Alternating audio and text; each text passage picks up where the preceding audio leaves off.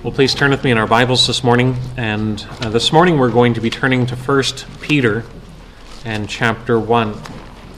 We will get back to the Gospel of Mark, Lord willing, next week. But I wanted to take another opportunity to look at the new year and to be thinking about the new year from the lens of faith. And so this morning we want to look at 1 Peter chapter 1 and looking at the opening two verses of this epistle. Last time, you'll remember, we looked at the new year through the lens or through the thought of the concept of newness. A new year brings newness. And we were thinking about that passage in Paul where he says, if anyone is in Christ, a new creation. That literally what Paul is emphasizing, that if one is in Christ, they are part of that new creation that God is working. That the old has passed away and all things are new. Something that the Scriptures celebrate. Well, this morning we want to come back to this idea of the new year and to be thinking about it from the lens of what is our aim?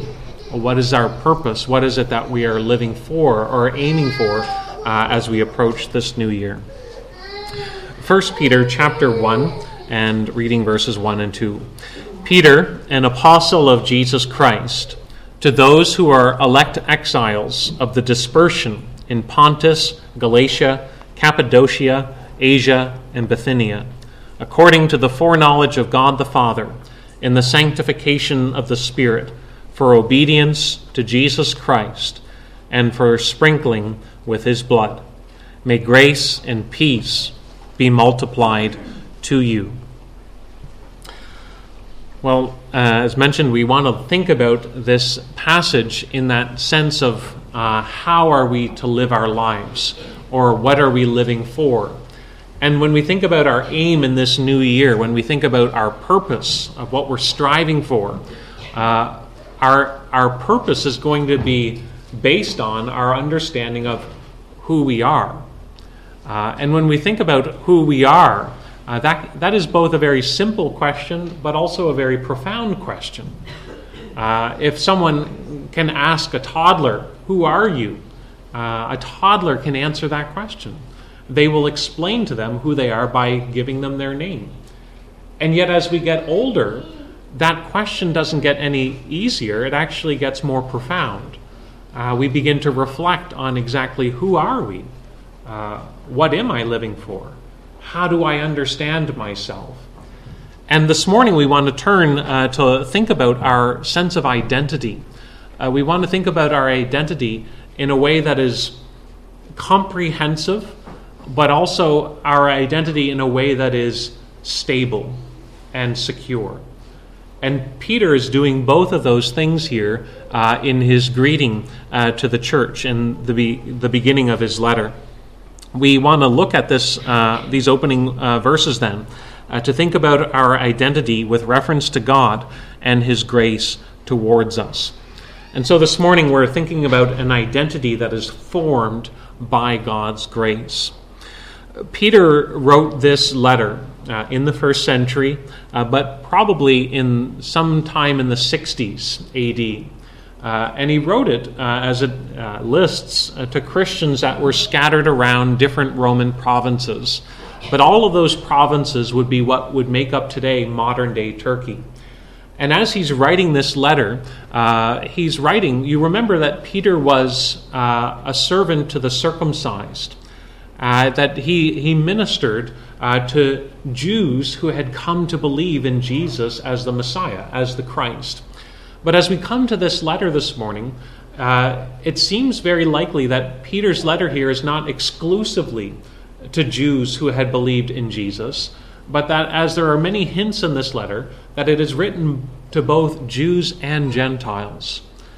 And that's significant that as Peter is talking here, he is talking about who they are in Christ. But he describes them in a way that is universally appropriate for Christians of all ages and in all places. And so he's describing these Christians so that they would know their identity. And as we come to these opening letters, these opening verses, they are a greeting, but they're more than just a polite greeting. They're more than just the way to start a letter. When Peter is beginning this way, everything else that he says in the letter comes on the basis of how he has framed his greeting to these believers. It's their identity that is to shape everything about how they live. And so we can't simply rush into the rest of the letter without first understanding, what does Peter actually say about the recipients that he's addressing? Who are they? And Peter explains who they are. They are elect exiles. They are those who have been called by God's grace. And they are those who have been shaped by the God who has revealed himself in and through the Lord Jesus Christ.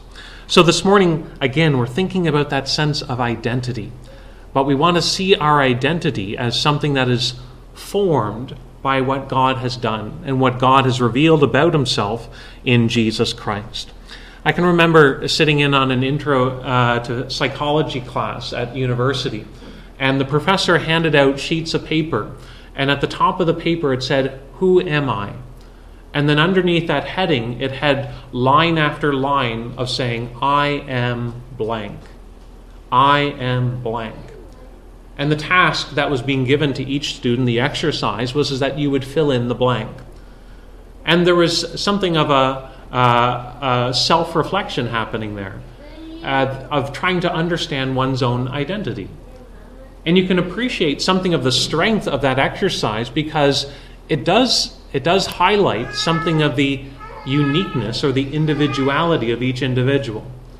Because if each one of us filled out that sheet of paper, most likely none of our sheets would be identical. We would each list things about ourselves that differentiate between each of us. But there's also, it seems, weaknesses in that kind of an exercise. Because in filling out that sheet, it begins with self. And it implies or it suggests that your identity is something that ultimately you form. That your identity is something that is shaped simply by your passions or your interests or your activities. That who you are is ultimately up to you. And it doesn't really give credence, it doesn't seem to direct the idea that your identity is formed outside of yourself. That your identity is something that is given to you, which is ultimately what the scriptures are teaching us. That when we think of who we are to think beyond even our own interests, or not just simply starting with ourselves. If I think of my identity as something that I create, it then discards the notion of my identity as being something first and foremost given to me by God, who is the giver of all life. But more than that, if I think of my identity as something that is shaped or formed simply by my interests, it actually produces a less stable understanding of who you are. You might identify yourself by saying, I do this for my work, or this is my passion, this is my hobby, these are my interests, these are things that are true about me. But over time, those interests, those hobbies, those activities change. Does that mean that you're not who you once were? Does your identity crumble over time? And so when we're thinking about our identity, it has to go beyond simply starting with self or simply describing interests that characterize a moment. We want an identity that is secure. We want an identity that comprehends the totality of your life and not just talking about parts of your life. An identity that is satisfying, but also that takes into notion God himself. And that's what we see here as Peter is writing to the church, an identity that he highlights when he addresses them as elect exiles. And so we want to think about these verses in two thoughts: an identity that is formed by God's grace and an identity that shapes our view on life. Well, Peter begins here as an apostle, addressing himself as an apostle of Jesus Christ, and then the recipients, he addresses them as elect exiles of the dispersion. And then he says that they are scattered across the Roman provinces. But he uses that word there, elect. The word elect is highlighting something of who they are in relation to God. That he is describing themselves as those who have been chosen or selected by God.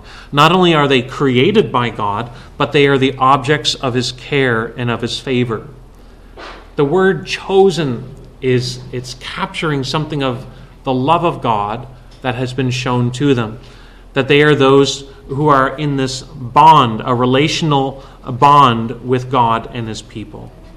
It is a word that is oftentimes used in the Old Testament to describe the people of God. It described the people of Israel after they were rescued from the land of Egypt. It says that the Lord rescued them because he loved your fathers and chose their offspring after them. And so when Peter begins to address these recipients, you notice that he addresses them as they are in relation to God, which is actually revealing to us something of our identity. That to know oneself, one must know God. At the beginning of his Institutes of the Christian Religion, the French reformer John Calvin said that no one has a clear understanding of themselves until they first lift their gaze and contemplate God. And then only after they have contemplated God that they look down and scrutinize themselves. That apart from an acknowledgement of God, how can we know who we are? He is our maker, and we are his creatures. And it's only as we know who God is that we begin to see who we are in all our totality. In terms of our rebellion, in terms of our pursuits, in terms of our calling. Why did God make me? All of these things come from a knowledge of first acknowledging God. Then we begin to understand who we are ourselves. But this is the exact opposite of how we want to think about identity. That the natural impulse is to begin with self and to think simply about our own interests or how we want to identify ourselves without reference to God. That God is separated from the equation, or if he's included, it's more of a tack on. That I also list God as part of my equation, but it's more of my self-fulfillment that I would mention God. But we have to begin with who are we before God, and then to live in light of God's works. So the scriptures celebrate that our identity is not something that we have to build like a tower. It's not even like a house that you have to decorate in order to express or to form meaning. But that our identity is something that is objective. That it's something secure because it comes from God. And it's something that is formed by God's works. And then we live in that realm as we fulfill God's calling. So here, there's not that burden of trying to say, well, what am I here for? Why do I matter? That's the weight that we feel in our own age of being creatures that are trying to understand why we matter. Whereas the scriptures teach us you matter because you were created by the living God. That you bear his image and you're called to live knowing him. That relieves us of the burden of saying, this is why I matter. We don't have to justify our importance. It's given to us. It's stamped on us. We are image bearers. But more than that, Peter here is celebrating the fact that for those who have come to believe in God, in God's grace in Jesus Christ, that they are those who are shaped and formed by the love of God himself. And so he uses that word there in verse 1, to those who are elect, chosen, favored by God. You are loved by God. You are those who know the bond of God's grace in Jesus Christ. Who are you? You're first and foremost a creature made by God, but you're also first and foremost a sinner who has come to know of God's forgiveness in Jesus Christ. That's what you are if you belong to Christ. And so he begins by using that language of elect. But notice how he expands what God's grace means. Notice what he means when he says you're chosen.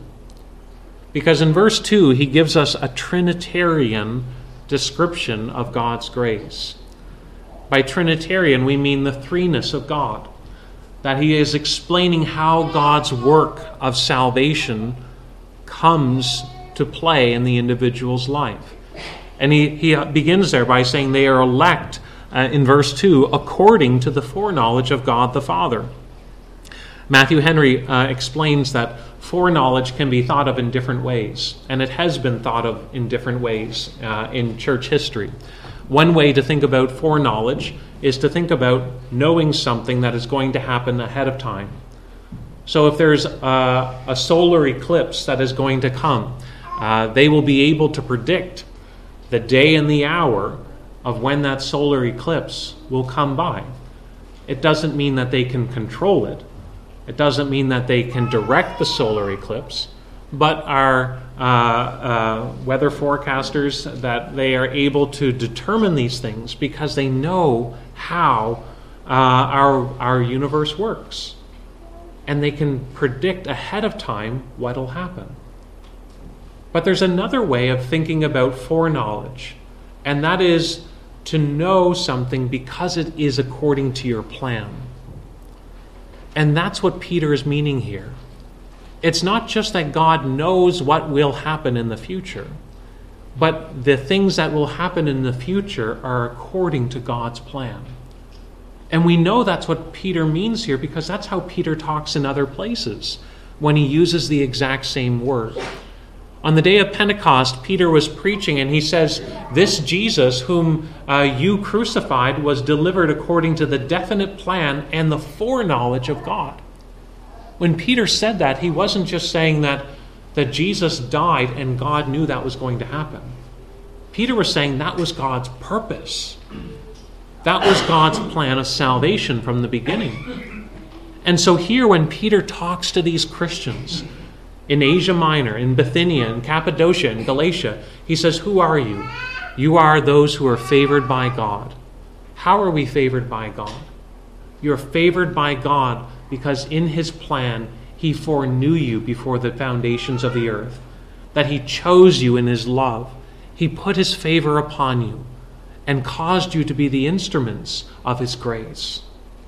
And in all of this, he's highlighting the freeness of God's work. Those whom he foreknew, he also predestined to be conformed to the image of his Son. So, what does that mean for an individual believer? It means that they are known by God in an intimate way, and they have always been known by God. My identity is not just that I am a dot, or I'm a pixel, or that I'm a number, that I'm just part of a group. It means that you are known intimately by God. When we think about identity, we're thinking about who am I? And here, Peter can celebrate the fact that those who are known by God matter. That they are those who are known in the foreknowledge of God.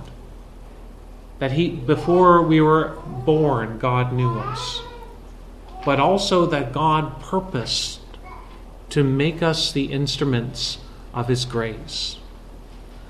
It also highlights here the grace of God in terms of the work of the Spirit. He goes on in verse 2, according to the foreknowledge of God the Father, in the sanctification of the Spirit, for the obedience to Jesus Christ. That he's highlighting here that it is the work of the Spirit that brings that change in a person's life. That at one time they're living in sin, but they've been changed from the inside out. That they've come to believe in God's grace in Jesus Christ, and they have been set apart to be consecrated to God. They are no longer living centered on themselves, but now centered on Christ. And that's what it means there when it says, for the obedience of Christ. They're now living, trusting in the Lord Jesus themselves. And so by the grace of God, they can say, I am what I am. I am living consecrated to God. That I am living in all situations that I belong to my God and my Savior. And so this morning, can you say that? Can you say that I am living by the grace of God, for the glory of God, because I belong to my God? That God has shown his grace to me and has sent his Son to forgive, to cleanse me of my sins, to save me from my sins. And that now by the work of the Spirit, I am set apart to live to God's glory. That's who I am. I'm a servant of God. That's a stable answer that cuts across all situations. That through all the ups and downs, I know who I am because I know who I belong to, and my calling is to serve him. That's the work of the Spirit in a person's life, where they know how they relate to this God who has made them and has sent a Redeemer for them. So their identity is shaped by God's grace. They are foreknown by God the Father. They are sanctified by the Spirit. But then they are also sprinkled by the blood of the Lord Jesus. Again, there in verse 2, you see that mention. Peter uses a very interesting phrase here. God's grace shapes their understanding of themselves in terms of Christ's sacrifice. But Peter uses that language of sprinkling by his blood. He's actually taking us back to the Old Testament to highlight something. That in the Old Testament, God made covenant with his people, and that was established in blood. When the Lord confirmed his covenant with Israel in Exodus 24, it says, "And he sent young men of the people of Israel who offered burnt offerings and sacrificed peace offerings of oxen to the Lord. And Moses took half of the blood and put it in the basins, and half of the blood he threw against the altar. Then he took the book of the covenant and read it in the hearing of the people. And they said, 'All that the Lord has spoken we will do, and we will be obedient.' And then it says, and Moses took the blood and threw it," or sprinkled it, as the King James puts it rightly. "And they sprinkled it on the people and said, 'Behold the blood of the covenant that the Lord has made with you in accordance with all of these words.'" What was happening there? The blood was a sacrifice was being made for sin. The blood was being sprinkled or poured out on the altar as a representative of satisfying God's justice, that a sacrifice was offered for sin that was being accepted. And then after the people committed themselves to the Lord, "All this we will do," then the people were sprinkled with the blood. That now they were those who belonged to the Lord. Now they were those who were consecrated for the Lord's service. They belong to the Lord, but more than this, they have been cleansed. You are clean because the blood has been applied to you. And so the writer of Hebrews takes that picture and applies it to the Christian in the new covenant. That we are those who have been sprinkled and made clean from an evil conscience, and our bodies are washed with pure water. So we are able to draw near to God with a full assurance of faith. We recognize that we are sinners, but we also are to recognize that we have been washed of our sins. So what is a Christian? A Christian, then, is someone who knows and acknowledges God. But more than that, they acknowledge God's grace in Jesus Christ. I have been washed. My sins have been cleansed away because Christ died in my place. And so now I live not just trying to commit myself to God, but because I belong to God. He who loved me and gave himself for me is now the one for whom I live. And so this is shaping the way that we view ourselves. We don't have to focus in on our 20 items of what we think should capture our identity, and we skip out on some of the parts that we don't want to focus on. Our identity can be comprehensive. This is who I am in its totality. I'm a sinner. I'm someone who's broken promises. I'm someone who has failed others. But I've been cleansed. I've been washed. And now I live believing that I'm made right with God. That's an identity that is secure. And that is one that is to propel a believer forward. So when Peter says to the elect of Cappadocia and Galatia and Bithynia, he's talking about those who are under God's favor. They are those who are not only made by God, but they are those who have come to taste of God's grace in Jesus Christ. That a Redeemer has died in their place, and that by trusting in Him, by the work of the Spirit in their life, they have come to believe these things to be true. And now they can celebrate God's salvation. And the result is that now they can scrutinize themselves. Now they can look back on themselves and they can say, and this is who I am. I'm to be a servant of God. I'm to be one who is known by God. I'm to be one that is consecrated to God. I am one who has been cleansed by God. Here is an identity that shapes us, one that is comprehensive and one that is secure. But Peter also says something else about them. When he addresses these believers in Turkey, he says, to those who are elect exiles. Their identity can be captured not only in relation to God, but he can talk about their identity in relation to the world. He describes them by that language of an exile, someone who is a temporary resident in a foreign place. That language was used of the Jewish people after they were sent into exile. But now here is Peter using it not just with respect to Jewish believers, but he's using it with respect to all of God's people. That in a sense they are not at their permanent residing place. They're not at their heavenly destination. And that in a sense they are recognizing that they are not settled, but they're awaiting a new heavens and a new earth. They're longing for something more.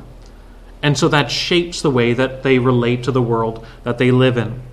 They're not ultimately at home. This is how Abraham, the man of faith, lived as an alien and a sojourner among the Hittites. This is how John Bunyan describes the Christian life in Pilgrim's Progress, as a pilgrim on his way to the celestial city. It doesn't mean that he despises this world or that he lives like a monk, but it means that he lives with a mindset that there's more to his existence than this life, and that there will be times when he cannot go along with what people around him are doing, because ultimately he doesn't belong in that mindset, that he's living for something more, that he is ultimately living unto the Lord. And so there will be times when Christians won't go along with others, and they will feel like strangers in the land, but it's because they belong to to God and not to the world. But as Peter says this, he reminds them that they're not ultimately at their promised destination. He goes on to say that they are dispersed throughout Pontus, Galatia, Cappadocia, Asia, and Bithynia, highlighting that while they may be in the minority where they are not alone. That believers have a bond that crosses territories, that they are brothers and sisters in Christ, and that they are to be anchored in that hope and united in that hope that God will restore all. So our understanding of self is something that arises out of an acknowledgement of God, that those who acknowledge God and His grace will align themselves with God instead of a world that is living in rebellion with God. But they find comfort that they have a family, that they are part of a company, that their identity is not just restricted to themselves, but it is something that extends around, that they belong to God and they belong to God's people. That's why the psalmist would say, I joyed when they said unto me, let us go to the house of God, because that's where I belong. As you think about this new year, and you think about belonging, as you think about who you are, how do you answer that question? In a way that is comprehensive, that captures everything about you, in a way that is certain and secure. It does not crumble with the passing of time. In a way that acknowledges the totality of truth. There is a God who has acted. Have you come to recognize God's grace in Jesus Christ? That he sent a Savior, and that by trusting in him, we have the gift of eternal life. We also have the gift of knowing who we are. I know in whom I have believed, and I am confident that he is able. Can we live with that mindset? Who am I? Can we say this morning that we are elect by God's grace, that we know and are known by God, that we are those who have been changed by the Spirit, and that we are those who have been cleansed by the blood of the Lord Jesus? Let's pray. Heavenly Father, we do pray that you would bless us as we begin this new year. Help us, Lord, to be people who acknowledge you and understand ourselves in relation to the God who exists. Help us, Lord, not only to confess that we are creatures that live before our Creator, but help us, Lord, to see ourselves as sinners in need of your redemption. We pray that by your grace we would be able to see the love of God shown in and through Jesus Christ, and that we would marvel at that we are known, that we are consecrated, and we are cleansed if we belong to him. Go before us now in Jesus' name. Amen.